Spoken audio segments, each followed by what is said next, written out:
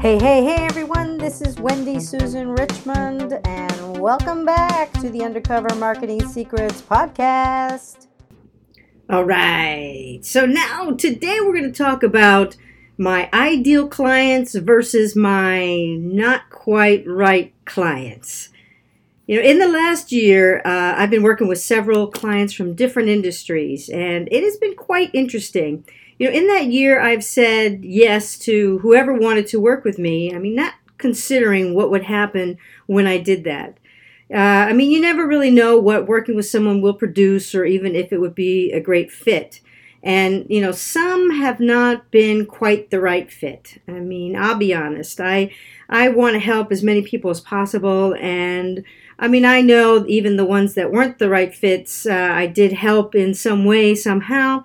But the way I want to be able to help is a little bit different than what transpired. So, one client that I want to talk about, really didn't believe in digital marketing. They didn't have a budget for it or any marketing, and I still said yes to them.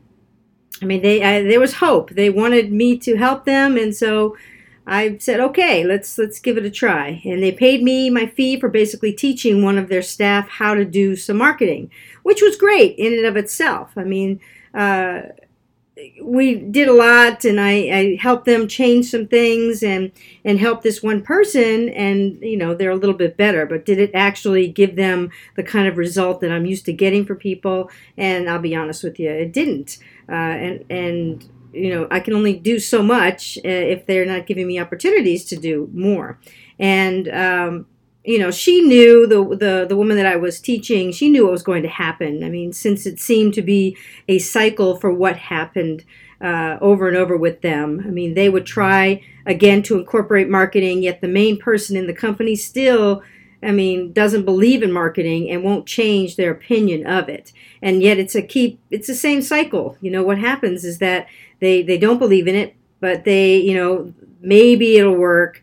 Put a little bit of money into it. It doesn't produce a lot of results, and so, marketing doesn't work, And I could be in the same industry, working with one, and have over 100 new people a month, and then have the same industry, not even that far away, but they're not competitors, but not that far away, and not getting anything from the marketing. The big difference is that I'm doing more for them, and they're investing more money. To be plain and simple with it.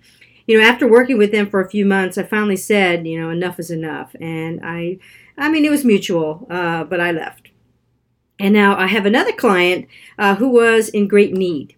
And she brought me in and wanted me to fix a lot of things that were broken and to teach her staff how to do marketing so they could all be on the same page.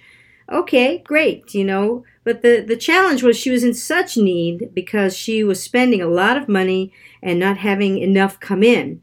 And I was supposed to come in and save the day by taking a very off-course ship and bring it around to, and do it in record time, with minimal investment in actual marketing, right? There was a lot of money invested in fixing things, but not anything in actually going out and selling anything. And time again, I see the importance of defining my own ideal avatar. That I have many that work, but then the few that don't, it's just kind of like, should I have really taken them on as clients? Well, knowing now what I didn't know then, it makes me do a second thought on, who is my ideal client. And, because I have a few clients who are more ideal because they know they need to invest in marketing. They let me do what I need to do to make it happen, and they trust that I actually can produce for them. And what happens, in each case, I have produced in a major way, and there's I see the biggest difference. So this being said, I now know that it is time to define just who I want to work with going forward.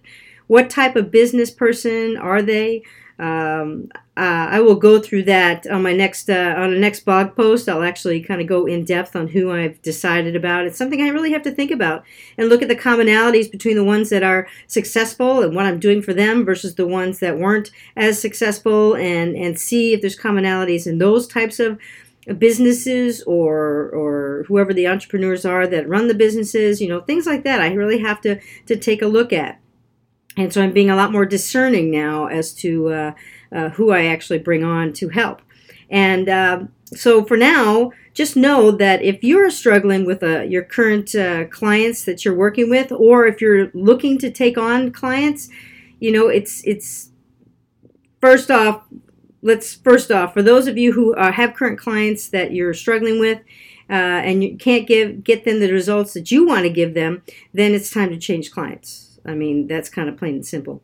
If you are not doing this yet, if you're thinking about taking on clients, then, it really be, I know at the beginning you want to just take, like me, I wanted to take on as many clients as I could and just keep helping and helping and helping and serving and serving and serving and doing what I can. And yet I still, I felt empty when I couldn't give them the kinds of results. And I know that certain things have to be in play for good results to happen. And if I start to see that they aren't doing, or I'm not doing because they aren't letting me do, I know how to make it work. And it's very just interesting to see the difference in the types of people that you work with. So if you're thinking about getting into taking on clients, make sure that you really, maybe at the beginning you work with everybody just to have money coming in, but the fact is it's kind of empty money, and it's money that won't last, because if you can't give them the results that they're looking for, then they're going to think that you're not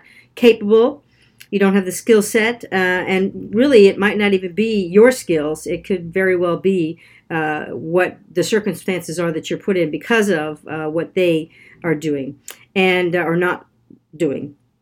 So make sure you think about that really long and hard. Who have you helped? And what are the commonalities of the people that you've been able to help? And then think about that when you're choosing what clients that you work with going forward. And, for me, I know it may not happen overnight, and for anybody who has clients who needs to change them, but I know that it won't happen if I don't really think long and hard about who I actually want to work with. And you need to do the same. Who you really want to work with. Make sure that you are thinking long and hard about it and doing a good analysis. And the people that you connect with, right? The people that you really have a good bond with. Those are the people that you'll be able to help. And I will be doing it. And if my business is to grow in 2019, I know I need to really hone in on who I ultimately want to work with. Who is my ideal client? Who is your ideal client, right? Do you have it down on paper? And I'll talk about how you can find your ideal client again in another blog post, or in another podcast. So with that being said, this is Wendy Susan Richmond. Thank you for spending a few minutes with me. I hope it's been helpful. Remember, make it a great day. You have a choice of how you make your days, so make it a great day. And we'll talk with you next time.